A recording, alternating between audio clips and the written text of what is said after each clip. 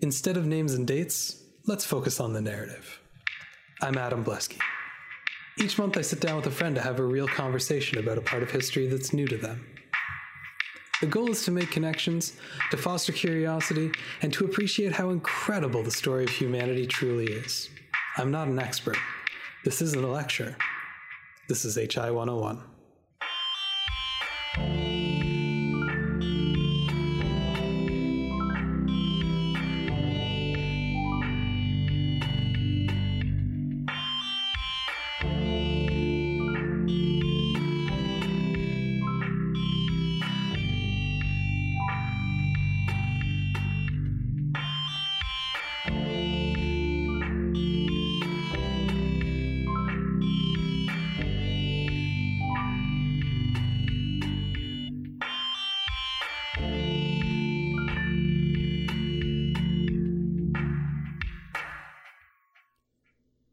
The scene between the Roman Republic and the Roman Empire is often presented as a clean one at the assassination of Julius Caesar, and the life of Caesar Augustus sometimes categorized as a largely stable and serene one, notable mainly for the distinct lack of upheaval that would mar the future emperors. But the transition from republic to empire was anything but smooth.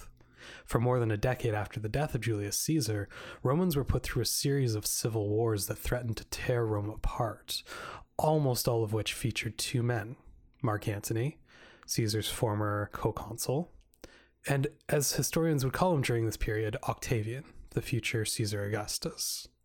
These wars would define the new empire and would ultimately define its first emperor. Let's begin. I'm here on HI 101 with Dan McGinnis. Hello. And we're going to talk about the fall of the Roman Republic a little bit. Very obscure topic, but... A very obscure topic. By the way, I'm very happy to have you back on the show. It's been a while, and I'm very excited to have you. I am very excited to be back. Excellent. When we were trying to figure out what we were going to do, the assassination of Julius Caesar is always like a good time. It's also so overdone that it gets just kind of... I don't want to say boring. It's a very exciting story, but... Yeah, but I mean, even hacks have written plays about it. So... That's true. That's true.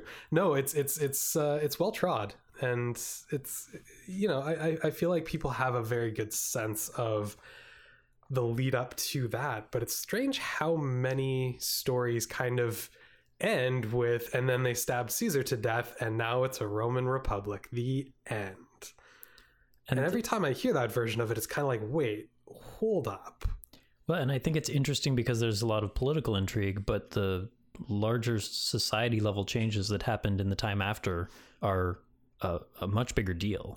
Yeah. In a lot of ways. I mean, not to discount Julius Caesar as an incredible military leader, political leader, just one-man tour de force in late Roman Republic. I mean, anyone who's calling Julius Caesar the first emperor is just straight up wrong.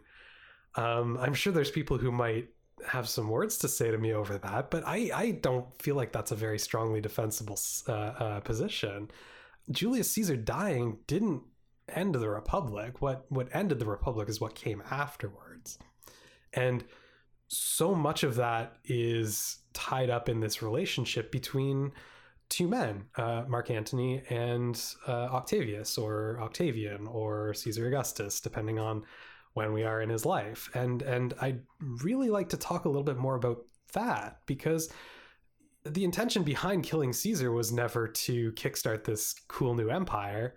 It was done by a bunch of men who were trying to preserve this old republic. And I think that's the point where a lot of these takes on the life of Julius Caesar kind of fall apart a little bit.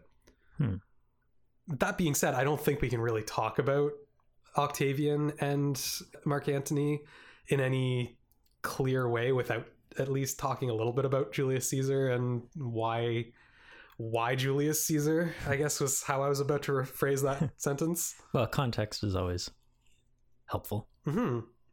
And I guess the main comment I would have to make is that the final century of the Roman Republic was incredibly tumultuous. it's not as though Caesar walked into this like well-oiled machine and just threw a wrench in the gears. It didn't just happen out of nowhere. It was a century full of social and political and economic and military crisis that was basically ongoing from before the time that Caesar was born, right up until really until Augustus solidified his political power.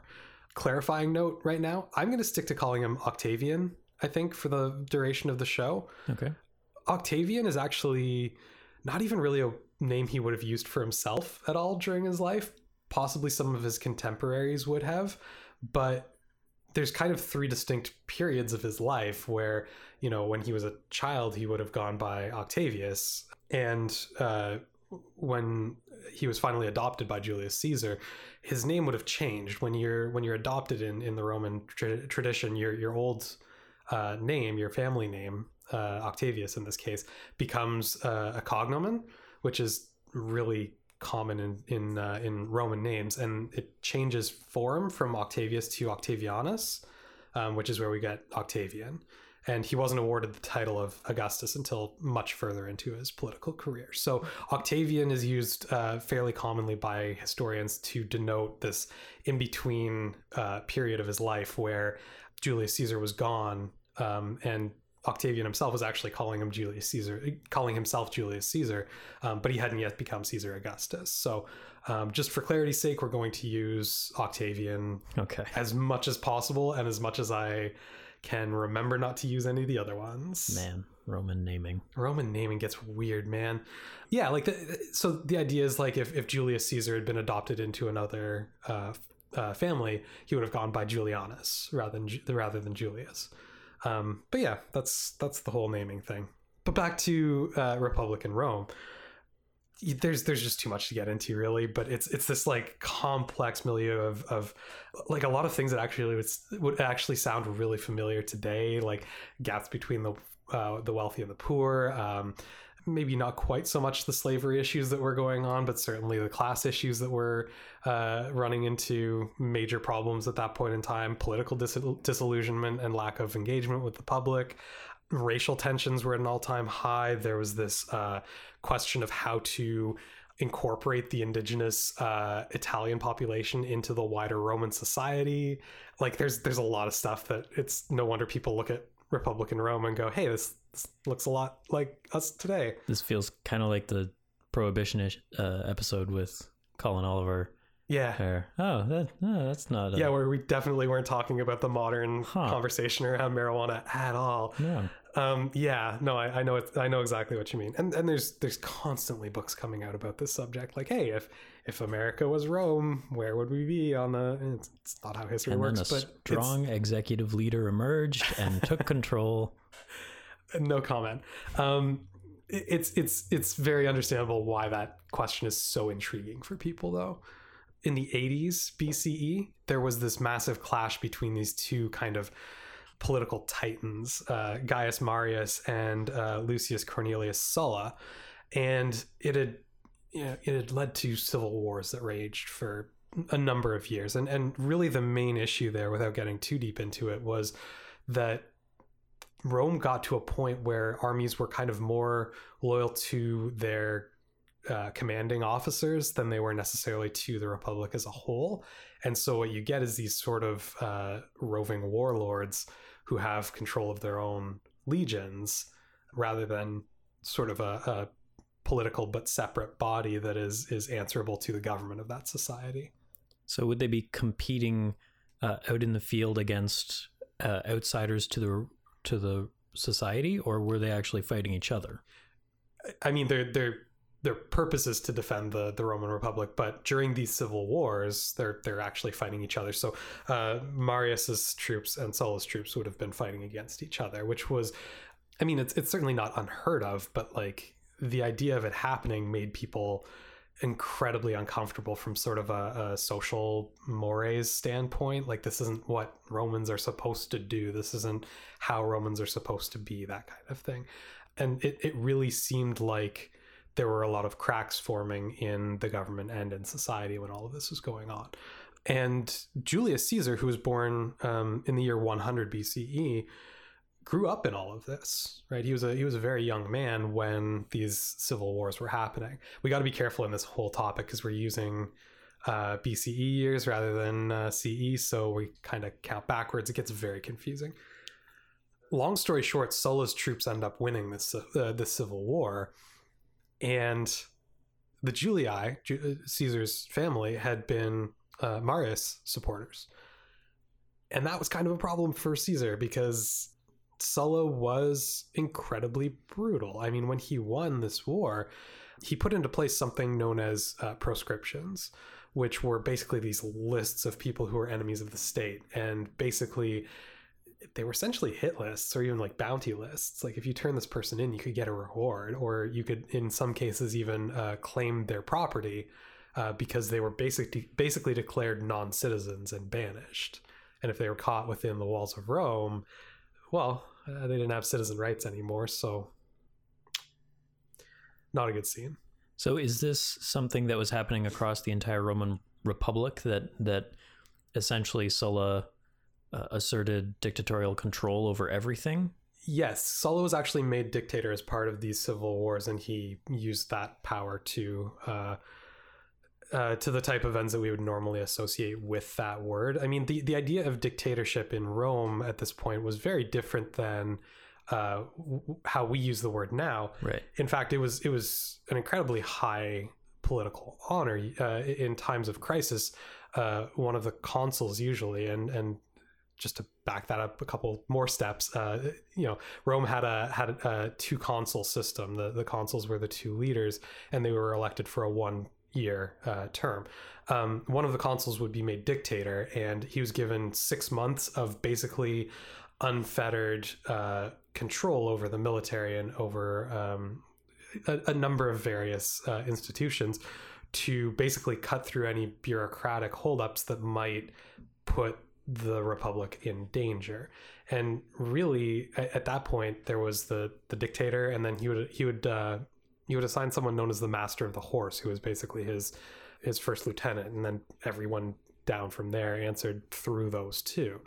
But Sulla really used it to normally when that was put in place, it was because there was a war happening and we needed strong leadership, not necessarily like, hey, I want to conduct a purge of all of my political opponents. And that's kind of the way that Sulla decided to use his dictatorship. So was he working then with the veneer that this is normal Roman society? I'm just taking care of threats, and I'll relinquish my dictatorship once I'm done fixing things for everyone. Yes, but I mean, Sulla was a very contradictory kind of guy. He was very much a demagogue, and I don't think it's unfair to call him a little bit unstable. He was the mark that Sulla left on the Roman consciousness was long lasting. He was seen as an example of how not to wield dictatorship, and actually made the Romans a lot less likely to appoint anyone a dictator afterwards. But for Julius Caesar, being a very young Roman noble and a member of a family that is in the crosshairs of Sulla's purges, that made him into a different sort of person than he might have been without. I mean, that's a very speculative statement to make, but it's more to say that he grew up in this world of politics not being normal, and of men taking power that didn't necessarily belong to them, but forcing society to accept that seizure of power. And being on the receiving end of some of that power, I think, made him a lot more conscious of what it could accomplish when wielded by an effective ruler. It opened the door for him. Absolutely. Caesar was always very ambitious. He gained a career for himself as Pontifex Maximus, which is a religious position that existed for centuries before Christianity did. It was a Roman religious position that basically emulated all of the religious duties that would have been enshrined with the old Roman kings after the kingship was abolished. That's another thing that's really important to know about the Roman Republic. It used to be a Roman kingdom, and then they had a king that was so bad that they abolished kingship forever and established a republic instead. So the Romans had a severe aversion to the idea of kings. King was a dirty word. Right. Instead, we make pope. Yeah, and it was a proto pope. It was a practice pope. So yeah, but he was just performing sort of state religion type duties at that point.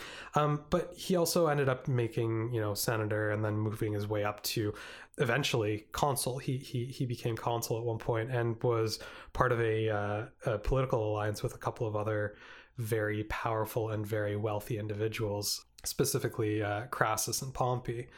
And Caesar made a name for himself militarily after his consulship, and he was given the governorship of Gaul. Normally, once you're finished your term, or I think you could go 2 terms as consul, you were generally given a 5-year governorship of a province kind of away from the center of Rome. The idea being that no one man centralizes too much personal power, right? Because he just literally didn't have the ability to. He was too physically far removed from Rome to do that. But Caesar decided to use his time in Gaul to do exactly that by conducting a number of wars against the Gauls and expanding the Roman territory immensely. He was even the first expedition that we know of to land Roman troops on the beaches of Britain. Right. So he was incredibly ambitious as a military leader, and he was a very good military leader. Like, he was very skilled and gained a lot of respect from his troops as a man, not just as a sort of a figurehead of the Republic. When conducting these military operations, would he have been taking instruction from the leadership in Rome, or was this essentially an autonomous position, being the governor and you can expand at will? It was pretty autonomous, and I mean, he definitely did some manipulation of the situation to make sure that the conditions existed, so he had no choice but to go to war with Gaul. Whether or not there would have been a war with the Gauls is questionable. If Caesar hadn't been there, he certainly wanted war, and he wanted it for his own glory. And they just kept, taking our sheep, so we gotta do something about it. Yeah, I didn't dig as deeply into Caesar for this topic. I can't remember what exactly the That's fair. Cause of war was on that one, but I do know that it wasn't terribly legitimate. But in general, the idea of a governor defending their borders is perfectly within the powers of a governor. It's not as though he was overstepping his bounds in that sense. What was a little bit more unusual was just the sheer level of personal management he put into those campaigns. And you said he was popular with his troops. Like, would that be at all ranks? Like, my understanding is there was a lot of nobility in the military of Rome, but did that extend to lower class people as well? Well, by this point in time, the sort of class divide in the Roman military had decreased significantly. There had been some pretty severe reforms in the structure of the military long before Caesar was made, or Caesar was even born, really, that made it a little bit more accessible. You're right. Originally, it was you had to be wealthy enough and power and noble enough to serve in the military, but there were so many nobles lost in certain conflicts, specifically the Punic Wars, that they changed things around so that they weren't sending so many of their aristocratic young people off to battle, and made it a lot more open to the plebeian class, often offering things like land to anyone who completed a full tour, which is fairly long, and not many people actually completed it. But if you stayed in the military for an entire career, you could depend on getting a farm somewhere for yourself at the end of it. So yeah, I mean, he was honestly in a lot of ways more popular with lower class people than he was necessarily with the nobility of Rome, largely because they saw him as largely because the nobles saw him as being a little bit too ambitious and maybe skirting around the rules a little bit too often. And they've seen this before in the form of Sulla, and people they know had their names appear on lists, and then the people themselves disappeared. They're not really the biggest fans of ambitious men at this point in time. It's not as though anyone was looking at Caesar at the time of the wars in Gaul and gone, this is the new Sulla. But I mean, it's something that's kind of always on your mind when you're only a couple of decades out. It makes people uncomfortable. Absolutely. Was Sulla a big change from the past in the Roman Republic in terms of its view of ambitious men? Roman culture has always been really interesting for me in that they seem to be, we have this picture that's kind of left over from the Renaissance, really, of the Romans being these incredibly noble, high-minded men, when in reality they were kind of brutish in a lot of kind of almost surprising ways. A lot of the ideas we have about the Romans are kind of borrowed from the Greeks. And even then it's idealized. But no, I mean, they had an incredibly militaristic culture, and the idea of someone seeking personal glory was often celebrated. I mean, the whole idea of the Roman triumph. You win a battle. If you're the commanding officer and winning a battle, you get paraded through the streets along with reminders of your conquest and taken up to the temple and glorified in front of everyone in Rome. And yeah, that's something that people aspire to. That's something Caesar aspired to. It's something that almost made him not seek the consulship at one point, because his triumph was scheduled for the same day as the vote by his rivals, so that he would have to choose either going for his triumph to show everyone what a great military leader he was, or actually go and stand for election to the highest office in Rome.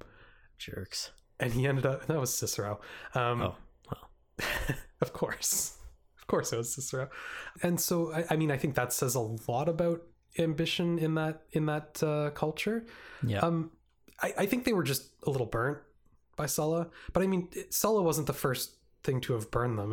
I mean, I'm pointing to Sulla because he becomes really relevant for people's reaction to Caesar, but it's not as though that was the only thing that had gone wrong in the last couple of years. There had been, a number of things that I don't know well enough to really get into, but I mean, the social wars did a real number on Rome. There was a lot of, and that was all internal struggle, not external enemies. And so there's a lot of reevaluation of what Roman society and Roman politics look like at this point in time. And everyone's just really unsure of it. And they're questioning which things they need to keep around and which things they need to kind of rally around in terms of their social values, and which ones they need to abandon or adapt in order to continue being Romans as they recognize Romanness. Without going too deep into completely disparate topics. No, that's what this show is all about, man. Oh boy. Was this a point in time for Rome where they were stable at their borders, that they weren't being actively attacked too much? No, there were constant issues on their eastern borders in particular. The Parthians are a pretty common enemy at this point in time. Okay.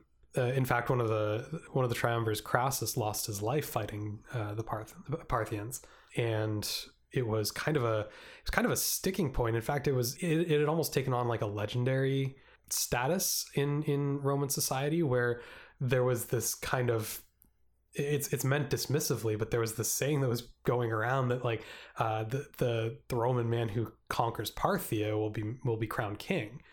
And it was the equivalent of saying when pigs fly, right? It's not like saying we're actually going to bring back the kingship. It was just trying to demonstrate how unlikely they thought it was that the Parthians could be brought into line, and yet they continued to harass Roman borders. And Parthia is kind of northern Iran. That's sort of one of the remnants of the massive Persian Empire from a few centuries earlier, and they still retained quite a bit of political and military threat, even though they had been somewhat dispersed since that time. It's interesting that that's the second hyperbolic statement affiliated with Crassus that I'm aware of. What's the first one? Well, the legendary wealth of Crassus. Oh yeah, which was referenced in Downton Abbey for anyone paying attention. They as a a throwaway statement referencing wealth. Yeah, of course they did. Yeah. Crassus was unbelievably wealthy. He's one of the names that comes up when they do the whole hypothetical who was the wealthiest man who ever lived. Usually it ends up going to Mansa Musa at this point, but Crassus is up there, and he got his wealth by really horrible ways. Do you know anything about this?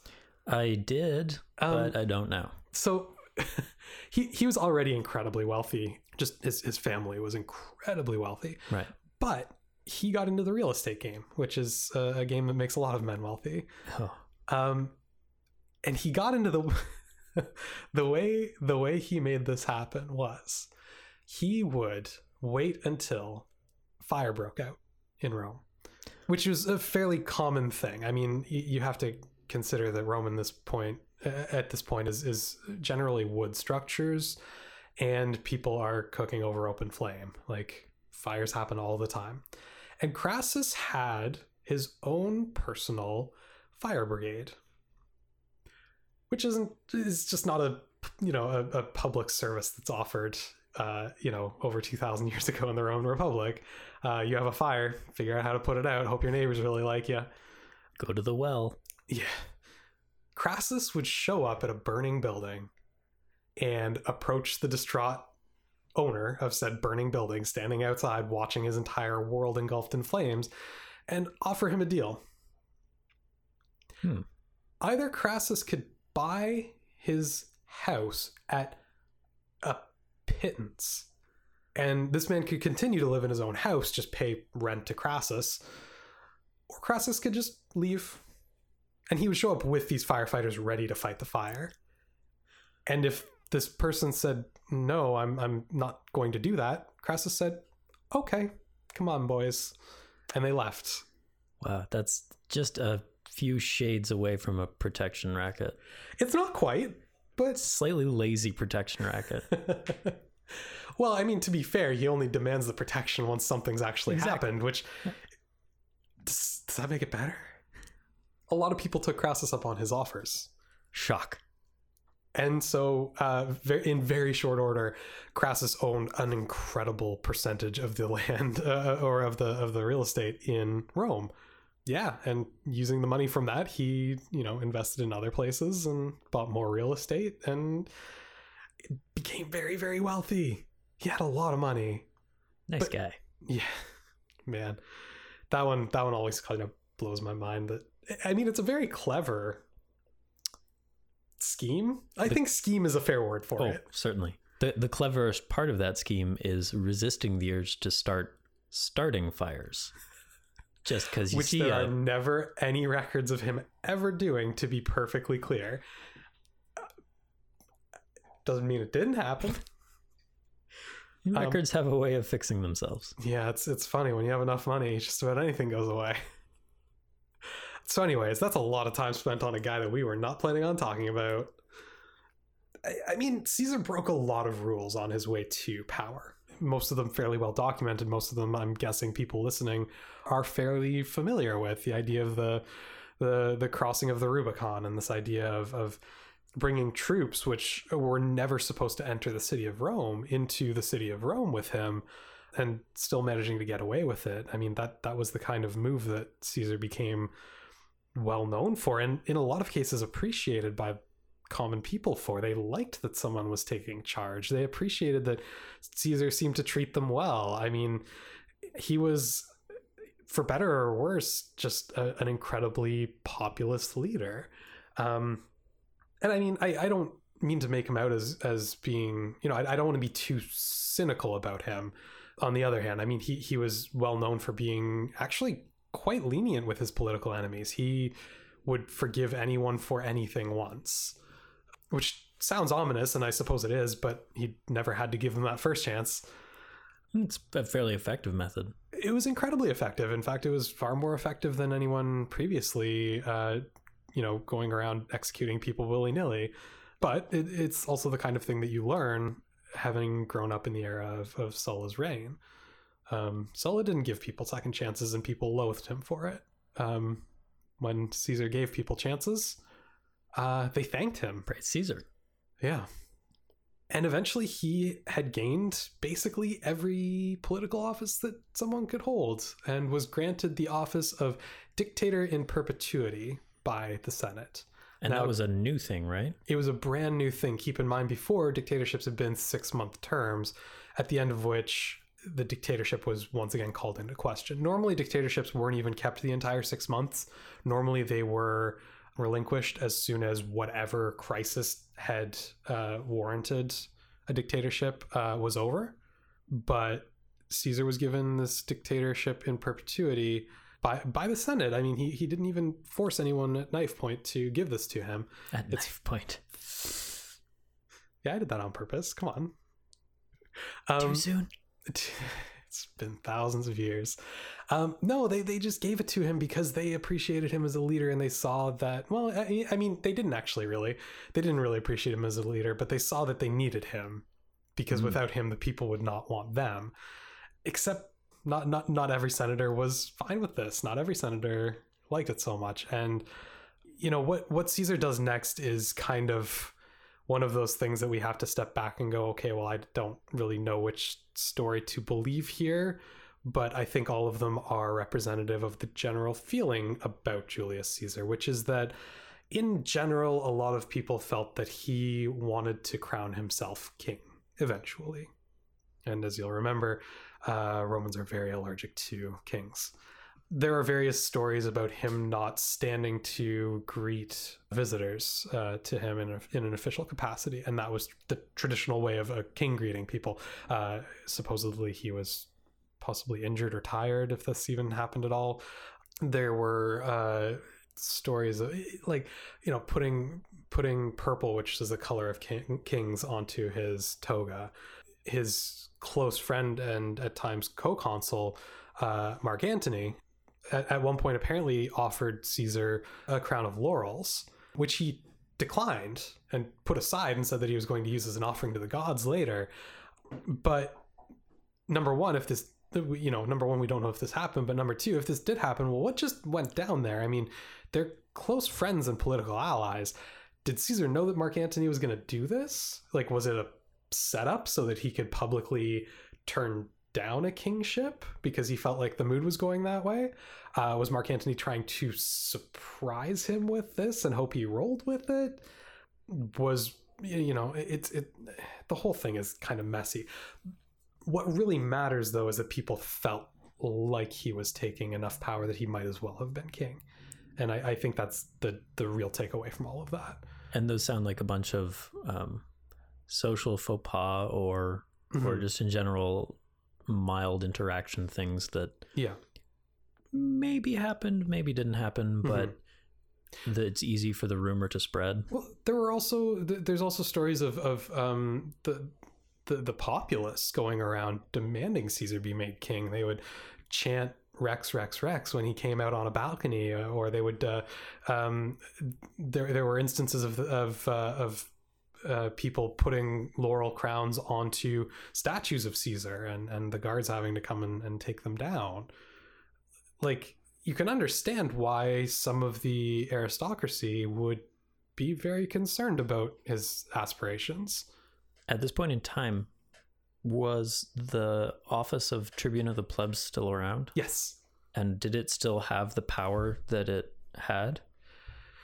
If you mean symbolic and not a lot, then yes. I mean, no, that's maybe not entirely fair for the Tribune of the Plebs. The Tribune of the Plebs was an office that was, the idea was to have somebody in the Senate who had some symbolic power, but not a lot of literal voting power, who could step in on certain matters on behalf of the people.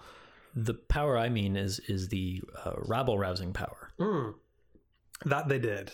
Okay. Yes. No, that still existed. The thing is, the Tribune of the Plebs, I forget who it was at the time, but very much supported Caesar. Okay. It was the standard senators who were against him. That's what I was wondering. Yeah. All of this stuff is happening. All of these supposed faux pas have occurred. Caesar is apparently setting himself up for kingship, and conspiracy is hatched. This part of the story doesn't warrant a ton of time spent. Everyone knows how this goes. There's over 60 senators who kind of corner him in It wasn't actually in the Senate. The Senate was being renovated at the time, but it was a meeting of the Senate, and Cassius and Brutus, the main offenders, cornered him. Cassius pulled down his toga around his arms so that he couldn't struggle, and Caesar was stabbed 23 times and killed. Brutal. Left there laying for 3 hours, choking on his own blood. Well, he had long since died, but he laid there in his own blood for 3 hours before a few slaves gathered him up and carried him home. Well, because Caesar was dead, and what do you do when Caesar is dead? The conspirators marched through the streets showing their knives, and they said, "Caesar is dead. You are free. Rejoice." And people shut their doors in fear. Because, like, what do you do? At this point, there was no military in Rome. There was some military in Rome. There was Caesar's military in Rome. It was? Yes. So were people shutting their doors because they were expecting the response to be an immediate overthrow of fighting? Well, they didn't know what the response was going to be. Is it going to be a crackdown by Caesar and other people who are still in power? Has the Senate killed other people, or are other people too afraid to step up and take power, and the Senate is going to retake the city? Are they going to do so by force that people don't realize is on the way? Is there going to be fighting between Caesar's forces and this other senatorial force hypothetically coming along? Are the Caesarian forces going to turn and support the Senate? I don't know. I'm going to stay home, see what happens. There's a number of people who take kind of drastic action based on uncertainty at this point in time. Cleopatra, who was in the city at the time, flees. She was romantically involved with Julius Caesar, and so I can understand why she might want to get out of Dodge. Mark Antony, who is the other consul and close friend of Caesar's, fled the city disguised as a slave, actually, because he was worried he'd be recognized. If Caesar had the popularity that he had, why would the senators go ahead with assassinating him when it seems like the immediate response would be an attack on them?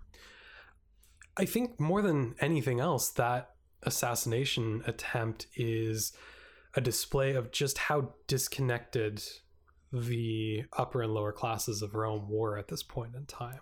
So when they were saying, "Now you are free," they actually believed that the people thought they were oppressed by Caesar.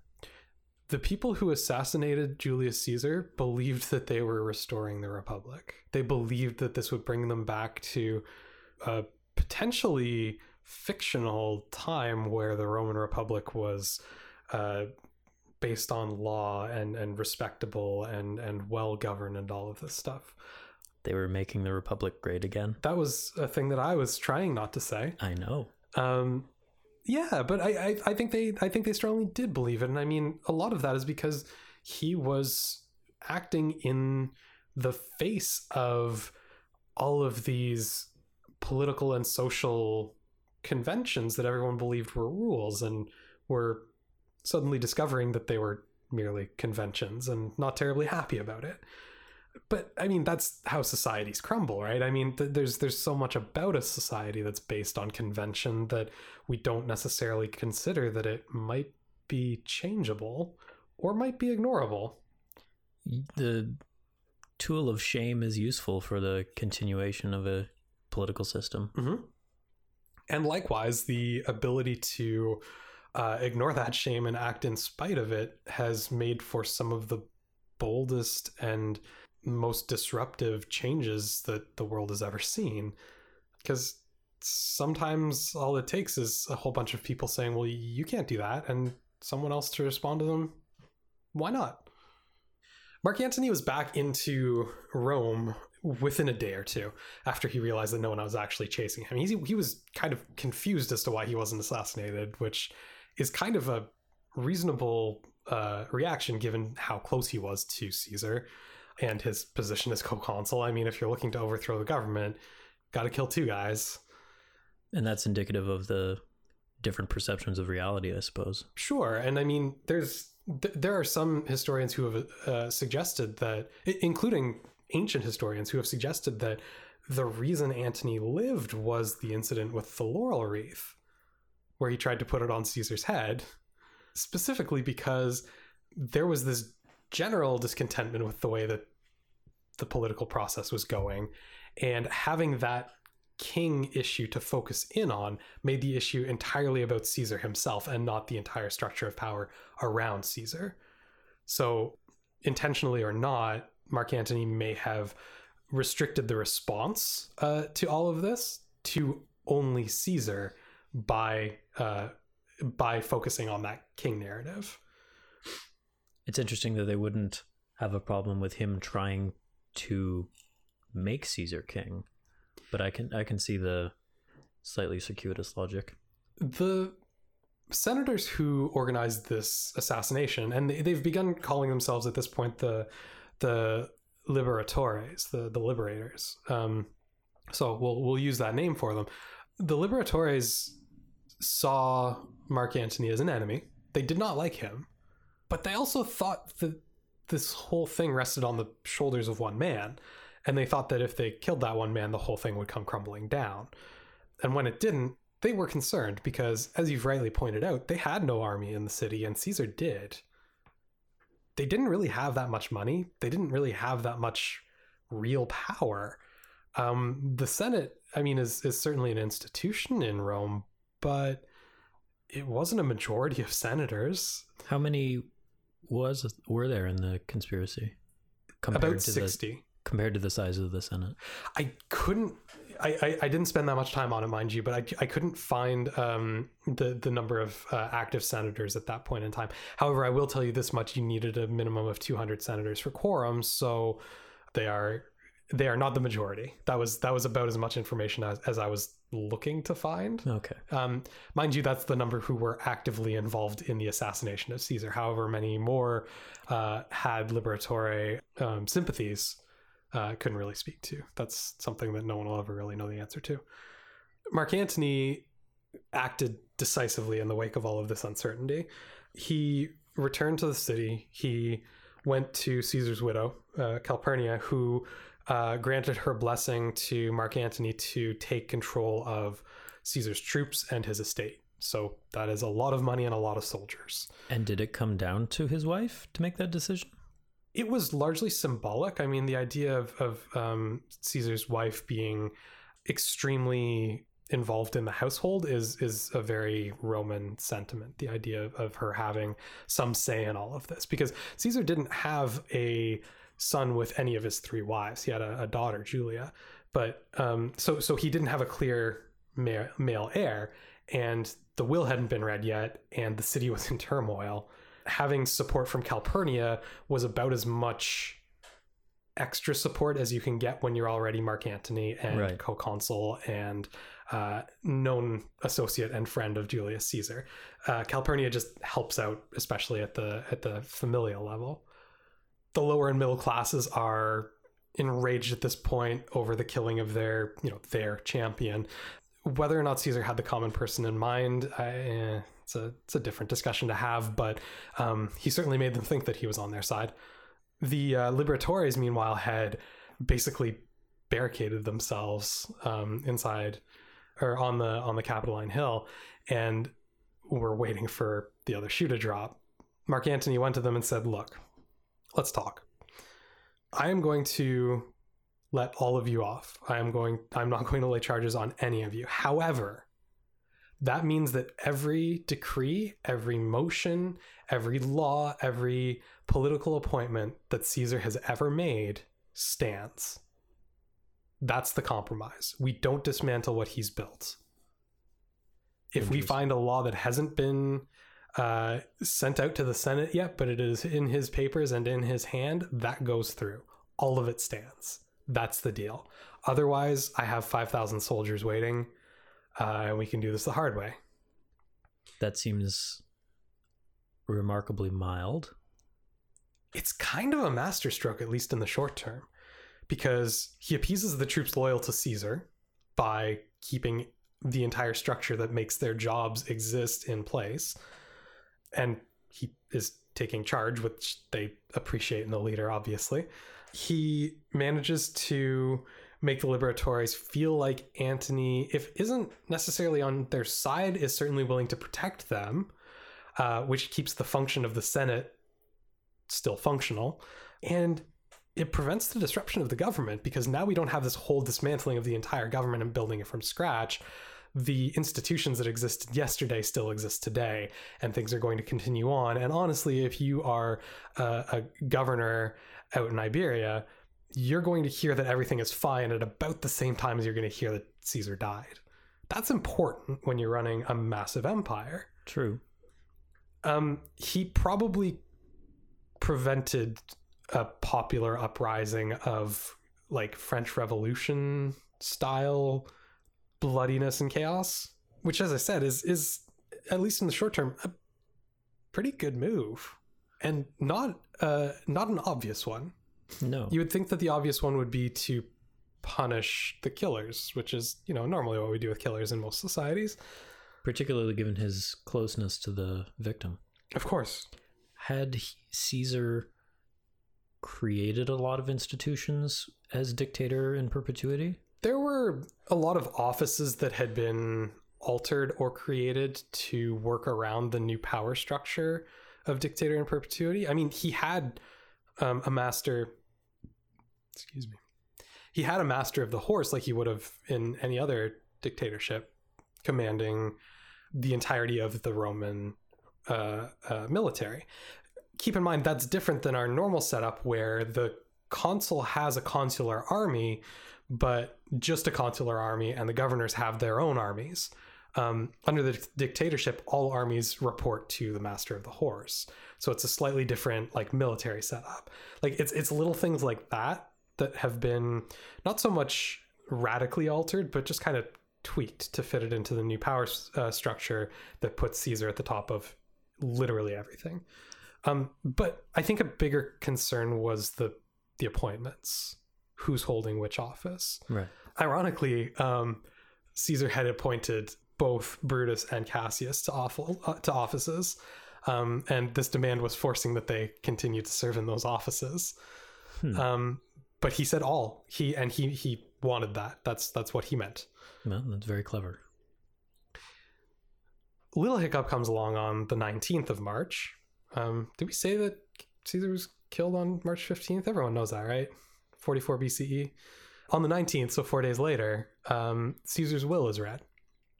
Wills of important people were actually, it's really interesting. They were deposited with at the Temple of the Vestal Virgins, where they just kept everyone's will like it's some sort of weird sacred will bank. Yeah, like a safety deposit box, but yeah, more incense, I suppose. Blessed by certain religious rites. But everyone's wills were kept there. Everyone's. And they were kept secret until the time of that person's death. Surprise wills. Yeah, well, I mean, that's not that unusual. I mean, a will doesn't need to be public in order to be valid in our society either. It was a little bit more common to have things kind of crop up in the wills. Most of the time, surprise will wasn't that surprising. It would go to your oldest male heir, and there'd be some other things in there, but nothing terribly radical. And when Caesar's will was read, Mark Antony was fully expecting to be named heir and continue to do exactly what he was doing at this point, except he wasn't. Ouch. It turned out that Caesar had altered his will to leave 2/3 of his estate to his grandnephew, Gaius Octavius, who was 18 at the time and was away on campaign in Macedonia doing some military training because he was a child. But he was to be posthumously adopted as Julius Caesar's heir and was renamed Gaius Julius Caesar Octavianus, so Octavian. Mark Antony's reaction to this is kind of odd. He mostly ignored it. Well, it's a very inconvenient thing. It's a very inconvenient thing for him, but as far as he's concerned, who has a stronger claim to this power, him, who has done all this work with Caesar, who has been a close friend and associate of Caesar's for all this time, who is a grown man with military experience, or his great nephew, who's off in Macedonia, who has no father. His mother had remarried. Like, he just doesn't see this kid as a problem. He's a random punk kid. Basically. And so he just kept going, like nothing had been revealed in the will. He figured he could probably back it up later when, you know, he was dictator for life and could probably make things like wills go away, I'm guessing. Besides, he had a funeral to plan. The next day, the 20th of March, Mark Antony reads the eulogy at Caesar's funeral, and I think it's fair to say that it was designed to agitate. He pulled out Caesar's will and he began reading from it all of the sections where, remember how Octavian got 2/3 of the estate? 1/3 of that estate was dedicated to paying these small gifts to his soldiers and to just the common people. I'm not sure exactly how it shakes out. I have a feeling that there was just like, and so many denarii to the common people. But pointing out that, you know, Caesar really loved everyone so much, and how this should never have happened to such a, you know, blah, blah, blah. Even in death, he's so smooth. And at the peak of all of this, he pulls Caesar's toga off of his body and holds it up. And it is the toga that he was wearing when he was killed. And it is stained with blood, and he's waving it around. And the crowd gets whipped into a frenzy and starts throwing things on the funeral pyre, making it massive, and then burning things from the pyre into buildings. And it just turns into the riot that has been percolating beneath the surface this entire time. And the conspirators all flee the city because they kind of go, well, I don't care what Antony said. He may not be charging us, but I don't think he can guarantee our safety here. It's probably a good call. Mark Antony relieves Brutus and Cassius of their offices, basically under the guise of being unable to guarantee their safety as they carry out their duties, and sent them on assignments that were way below their rank. It was like ensuring good management of grain stores. Often, you know, it's just garbage. And so they just declined these offices and left for Macedonia, where other liberatores were kind of convening and starting to figure out what they were going to do with their lives, because they had some sympathizers there, and it seemed like their best shot. Maybe meet this young Octavius? They had no interest in Octavian. They saw him as about as important as Mark Antony did, to be perfectly honest with you. They were a little bit dismayed that any heir had been named at all, but he was a slight inconvenience, if anything at all. So Antony continued enacting laws that he claimed to have found among Caesar's papers, and paying himself from Octavian's portion of the inheritance as though nothing had happened, and ran the Caesarian faction, like the family business, as though nothing was going on. And then in May, Octavian returned, and he went, "Where's my inheritance?" I think this is a really good place to take a quick break, and when we come back, we'll maybe look at some of this from Octavian's side of things. All right.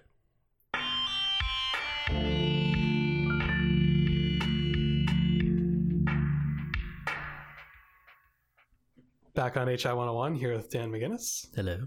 And we talked a little bit about Mark Antony, who felt that he had maybe not been treated the most fairly by Caesar posthumously.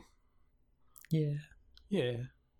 And who made some like very necessary moves right after Caesar's assassination that potentially prevented some really terrible things, but also put him in a very precarious position. But also stabilized it until he could assume power. Yes, absolutely. It is just a short-term solution. That's all I am saying. And then at the very end, briefly mentioned Octavian. So let's talk about Octavian a little bit. He was born the 23rd of September in 63 BCE, which means that at the time of Caesar's assassination, he was only 18. Just a child. And yet, the moment that he heard, he jumped on a ship before he had even heard anything about the contents of his will to return to Rome to see what the state of his family was. See, Octavian was actually from a bit of a difficult family. His father died when he was 4, and his mother remarried, but his stepfather didn't really care for Octavian that much. Not like he was a horrible monster or anything like that. He just had no time for someone who wasn't really his son. And they had Octavian's grandmother, Julia, raise him for most of his childhood. Julia was Caesar's sister, which makes Octavian his great nephew. So, nephew once removed. Yay, complicated family stuff. There's not a whole lot known about his childhood as it is with most childhoods, but he is noted as having made something of an impression on Caesar when his grandmother Julia passed away and he spoke at her funeral. And Octavian was always kind of taken with Caesar for, I think, obvious reasons. He was, love him or hate him, was by all accounts an incredibly charismatic man, and asked to join Caesar actually on campaign in Iberia, which is Spain now. He was actually he was fighting his old ally Pompey, who was a member of the first triumvirate, and he agreed to take Augustus along. Right before the campaign left for Spain, Octavian fell ill and was unable to go, but he commissioned a boat afterwards to take him to Spain, to Caesar's camp, and he ended up having to basically fight through enemy lines to get to the camp. We're talking, he was 15 or 16 when all of this happened. That sounds expensive and dangerous. Well, I mean, he had a massive bodyguard and came from an incredibly wealthy family, but okay. Well, yeah. It tracks. But yeah, absolutely. And I mean, that's an impressive thing for anybody to do, let alone a 16-year-old. And again, impressed Caesar greatly by all of this. And from all accounts, this is the point at which, when Caesar returned from this campaign, he went to the temple and amended his will to make Octavian his heir. Okay, and at the time that Caesar died, if my math is correct, he's in his mid-50s, isn't he? Yes. Okay, so in his 50s when he actually really first met Octavian. Mm-hmm. Yeah. That's a good age difference for mentorship.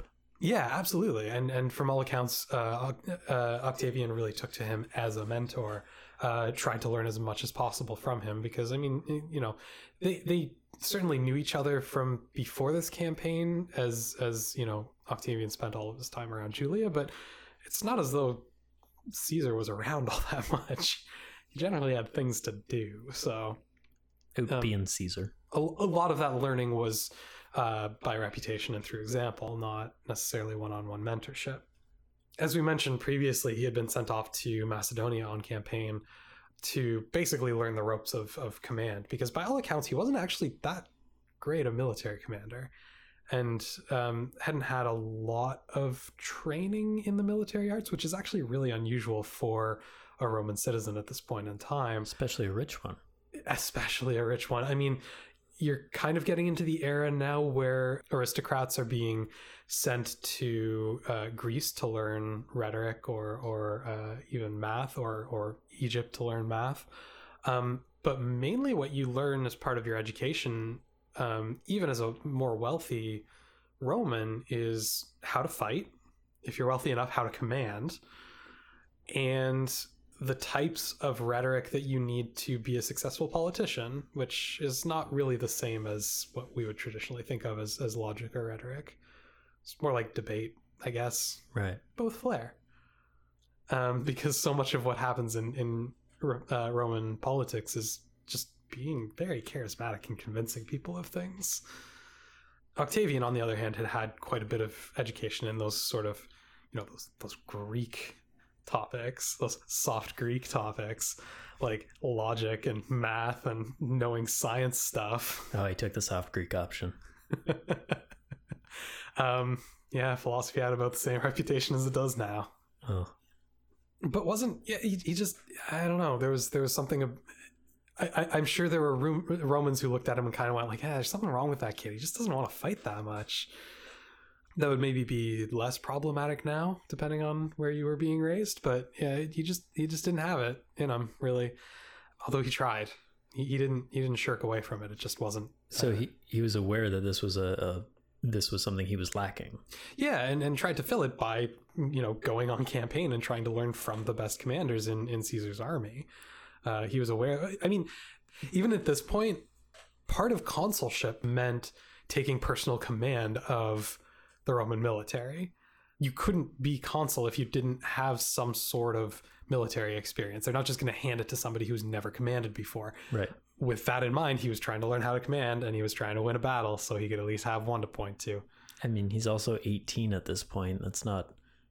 Sure, but there were a lot of other nobles who were already commanding, not entire armies, not entire legions or anything like that, but might be commanding their own cohort at 18, no problem. Oh, that's true. I know when I was 18, I was at least up to the... It's a lot like the Royal Navy in that respect, where you have all of these hardened soldiers, all these hardened seamen who are being commanded by a 13-year-old cadet because his family has power and a title. And that's what you do when you're 13 and wealthy. You go command a sailing ship. That was a very real thing, and it's not that different for the Romans. But yeah, as we said before, as soon as he hears that Caesar has been killed, he sails for home because that's his family. And he doesn't realize how closely it's his family just yet, but it is still his family. Those are the people who raised him. When he got home, or at least to Italy, he heard the news that he had been declared Caesar's heir, which was as much of a shock to him as anyone else, and decided to go and collect on his inheritance. But he sent a message ahead to Mark Antony to let him know that he was on his way, and Mark Antony basically just said no. Oh. Was anyone with Octavian at this point? He had a detail that was accompanying him home, but... Just a handful. Yeah, I mean, without Caesar, he's not a terribly powerful individual, and part of what Caesar is lending him now after his death is vast quantities of money, and he doesn't have access to it because Mark Antony isn't turning it over. But yeah, Mark Antony just didn't really see him as any threat and figured, well, this is working out well enough for me now. I might be able to solidify power and get whatever this is going to be running. This is one of the first moments that we really see Octavian as being like having that spark of what is going to be Augustus someday, which is that he lands at Brundisium, which is this port on the eastern coast of Italy, where they launch all of their eastern campaigns. So if you're doing any fighting over in Greece, in Parthia, anywhere east of Rome, you're going to be going through Brundisium. He lands at Brundisium, finds detachments that I say that like he searched through the city. He knew where to go. He went to these legions that had been prepared for an invasion of Parthia that Caesar was planning at the time of his death. This is another one of those things that people point to as being king-like behavior. Remember, whoever conquers Parthia will be made king. That wasn't the intent. The intent was to avenge Crassus. But definitely. But also it's worth a shot. Well, I mean, secure borders make a... Anyways, he went to these legions and he went, hey, how much money do you guys have for conducting this campaign?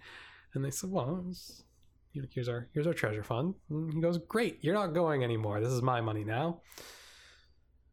Bold. And they went, well, your new dead dad, I guess, was a pretty cool guy. And I don't know what this Antony dweeb is doing, but sure. He gained something like 700 million denarii, which I have no idea what the conversion is on that. I forgot to do it before we recorded this, but it sounds like a lot of money. That's big. So now he has money, which means he can gain power. Does he also have those legions?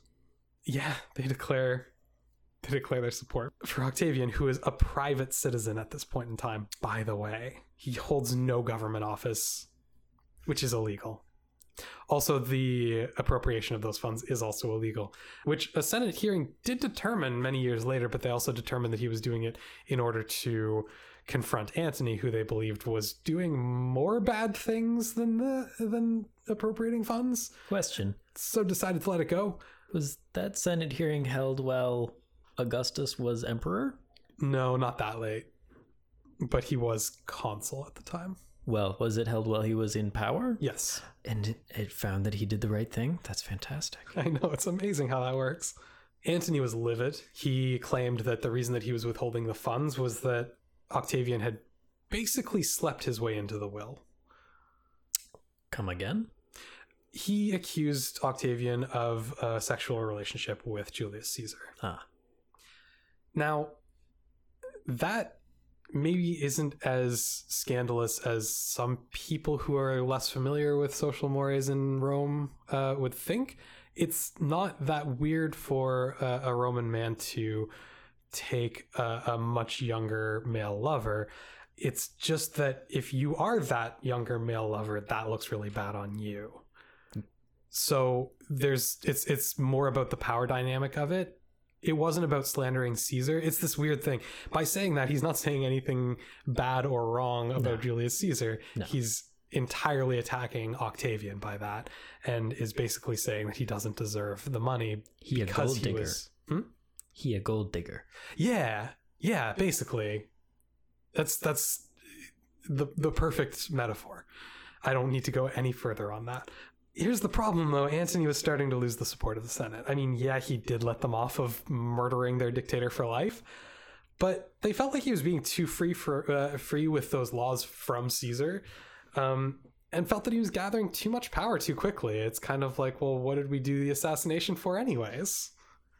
Guys, that wasn't even worth it.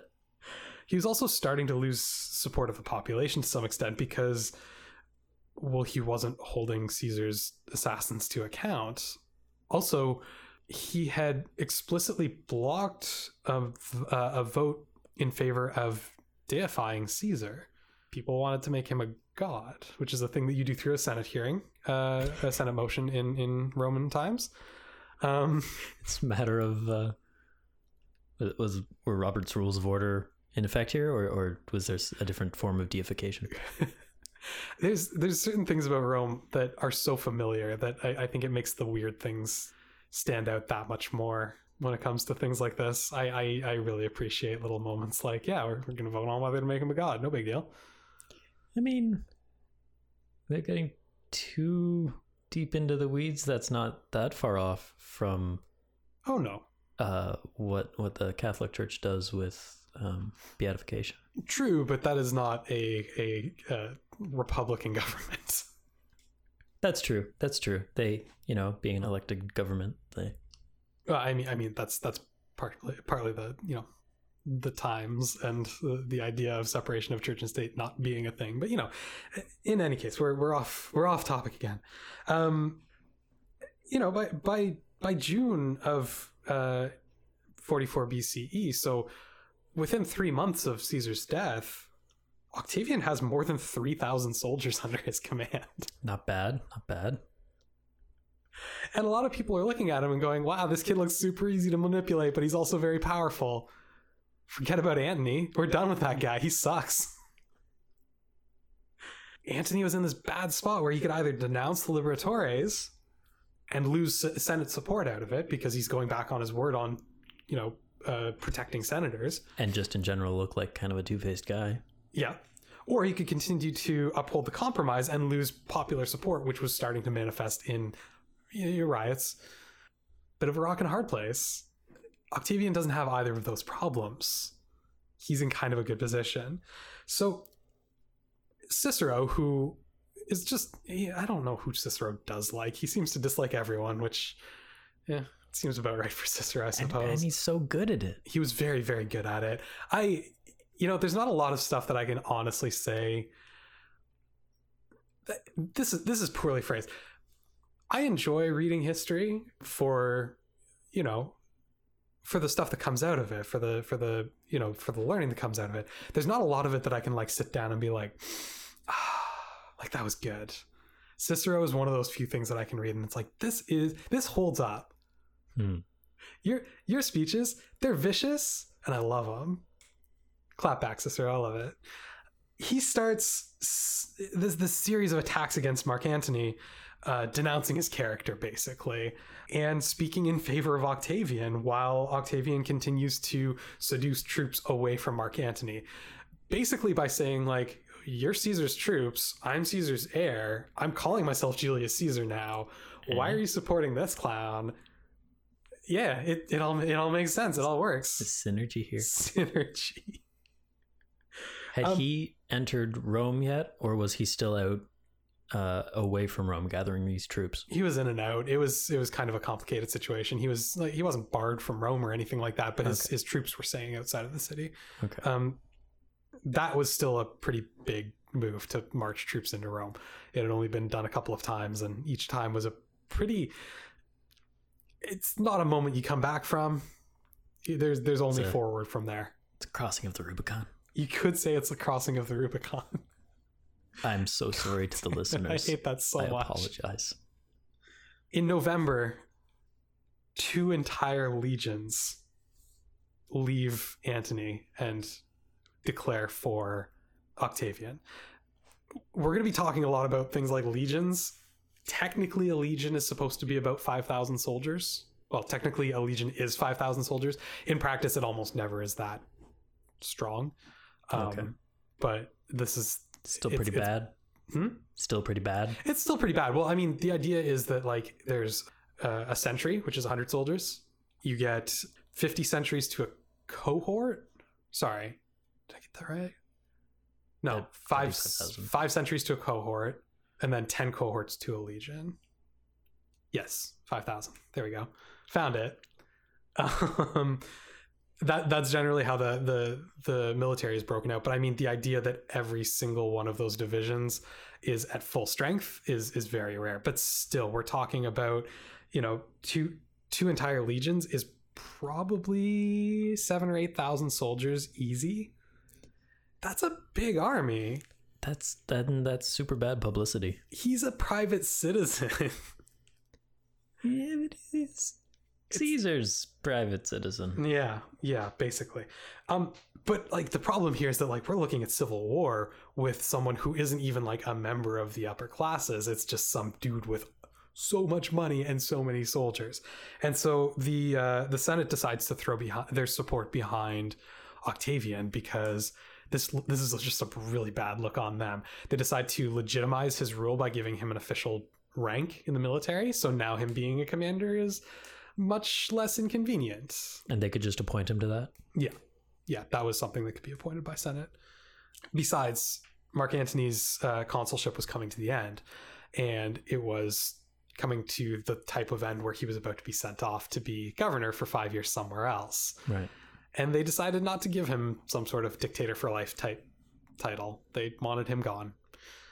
They actually gave him Macedonia as consulship, which, by the way, was in significant turmoil at this point due to the Liberatores, who had much more support in the eastern provinces.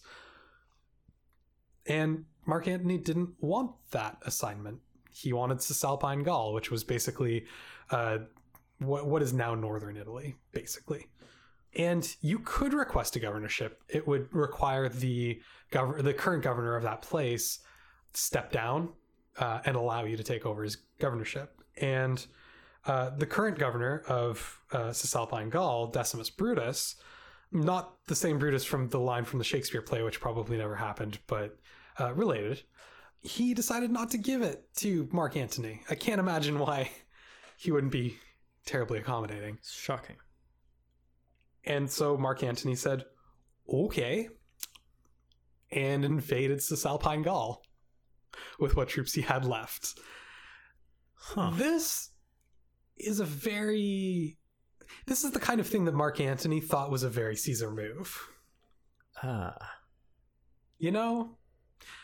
When in reality, it was probably a pretty bad move, and probably not a thing that Julius Caesar ever would have actually done. Julius Caesar probably would have taken that governorship in Macedonia and, I don't know, turned it into some sweeping military victory against the Parthians that make him just undeniable as a leader. Basically make it so that they have to crown him king. Mark Antony kind of pitched a fit a little. Seems like he has patience problems. I would say that's fair. I would say that's a fair assessment of Mark Antony's character. The Senate went, okay, hey, Octavian, you want to help us take Cisalpine Gaul back from Mark Antony? Got a mild military problem. And they sent him with his new command alongside both of the new consuls to fight against Mark Antony and Cisalpine Gaul. And at the Battle of Mutina in 43 BCE in April, both consuls were actually killed during the battle. But Mark Antony was defeated, and it left Octavian as the sole commander of 8 entire legions of soldiers. Wow. Was there any question about how those consuls died? No, they were killed in battle. Okay. There's no foul play suspected there. Because that's pretty convenient for Octavian. You know, consuls would die, I'm not going to say frequently in battle, but because part of their role is as a military commander, it's not unusual for that to happen. The whole point was that if you're going to be the most powerful man in Rome, put your money where your mouth is. It's a philosophy. I don't know if it's the best philosophy, but it's a philosophy that I can kind of appreciate for its certain nuances. Worked pretty well for Rome for a good period of time. It worked very well for them, yeah. The Senate attempted to credit Decimus Brutus, the governor of Cisalpine Gaul, with the victory, but Octavian said no. He took all 8 of his legions, which were, his own plus the remnant of the entire consular army, camped them, and said, I'm not bringing them back, and we're not using them anywhere else until you acknowledge that this was my victory. Wow, that is effective. Because Mark Antony was still at large. It's not as if they captured him at the end of this, and he was still a threat, and they wanted those soldiers to help deal with him. And Octavian said, nope, not going to do it. They waffled for a while on what to do about it, and then Octavian said, you know what, this is taking long enough. And in the summer of that same year, he marched all 8 legions into Rome. Again, this is that not coming back moment that we were talking about. And he said, I hear there's a position open as consul. Ooh. I'd like to apply, please. I've brought my CV. I have 40,000 references. And the Senate granted him the consulship. It was a limited term only. They figured, fine. What's the worst that could happen? What's the worst that could happen? The first thing that he did as consul was he had all of the death orders against Mark Antony rescinded. He said, he's gone through enough. Let's bring this guy back. Mostly because Octavian, with Julius Caesar being kind of the first generation removed from Sulla and seeing what, dissent could do for power, Octavian being 2 generations removed, I think gave him his, yet another unique perspective where he could see what unity could do for power. I think that everyone kind of learns from what's come immediately before them, and maybe one more removed, and then beyond that it becomes academic. But seeing the example of both Sulla and Caesar, I think he really understood what alliances could do to further your own personal ambitions. And he wasn't ready to toss away Mark Antony yet. He was a valuable ally. He had a lot of military experience. He had a lot of political experience. He knew all the right people. Caesar liked him. Well, yeah, exactly. It's a very important point. He also extended a hand to Marcus Aemilius Lepidus, who was Caesar's former master of the horse. He was also current Pontifex Maximus. So we have the supreme political, military, and commanders united with the declared legal heir of Julius Caesar. That's a pretty powerful crossover there. You've got a good team. So good, in fact, that he had the unity between these 3 men legitimized and codified as the Second Triumvirate by the Senate. That's something that even the First Triumvirate never was bold enough to get done. The alliance between Julius Caesar, Pompey, and Crassus was never legitimate. It was just an agreement between three men. The Second Triumvirate was enshrined in law. They were given new powers. The three of them divided governorship of the empire between them. Yes, it was on a fixed term. It was a 5-year term, and it had to be re-ratified after those 5 years if they wanted to continue, or denied if not. But I mean, this is already more power than Julius Caesar ever attained. They had business cards made. Yeah, everybody knew who they were. Everybody knew what they were, and that's a big deal. Privately, Octavian believed that with the other two, the Senate could be made virtually irrelevant. Like, yeah, they were getting their power from the Senate, but it was almost symbolic at that point. They could make the Senate do whatever they wanted it to do. They could just go right around the Senate. They didn't need the Senate anymore. But the reason that he wanted that was because he believed that going around the Senate was the best way to solve the endemic political instability that was taking place within the Republic. He saw the divide between the senators as being a major source of the problem. He saw these populist generals as being a major source of the problem. He believed that if he could get everyone to unite under three men that are so powerful, that are working for similar purposes, that no one else could really defy them. And if those three men were good men, that he could repair the Republic. And in the process, probably gain a lot of power for himself. Doesn't hurt. So now with this union between Octavian, Antony, and Lepidus, they had fixed most of the problems that were happening in Rome, in the city itself, in the capital, which is very, very important. But the next step was fixing the problems outside of Rome, specifically in the form of the liberatores. And that became the first major goal of the Second Triumvirate, was to bring Caesar's killers to justice. Now, I think that's probably a good place to take a break. And when we come back next time, we'll talk about the war to bring Caesar justice. Okay. Talk to you then.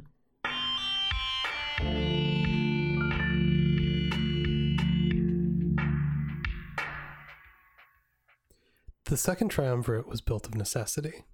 Octavian needed Antony's experience and continuity, and Antony needed Octavian's name and loyal followers. But like so many relationships built on mutual need, this one would only last as long as it was useful to both parties. Next time on HI 101, we'll see this friendship dissolve as the two men sparred over who would determine the shape of the empire to come. That episode will be up October 15th. Since HI 101's format can result in some factual errors, I encourage you to visit hi101.ca and check out the corrections I post for each show there. That's hi101.ca. If there are any errors I haven't addressed on there, please let me know and I'll add them to the notes. You can also reach me on Facebook at facebook.com/hi101podcast, on Twitter at hi101podcast, or by email at contact@hi101.ca. It doesn't just have to be about corrections. I look forward to hearing from listeners for any reason and respond when I can. And remember, HI 101 is a broad introduction. If the subject we've discussed today has caught your attention, you should start looking for more information yourself. No matter how much you enjoy the show, I promise you'll find even more good stuff out there. I'm Adam Blesky, and this has been HI 101.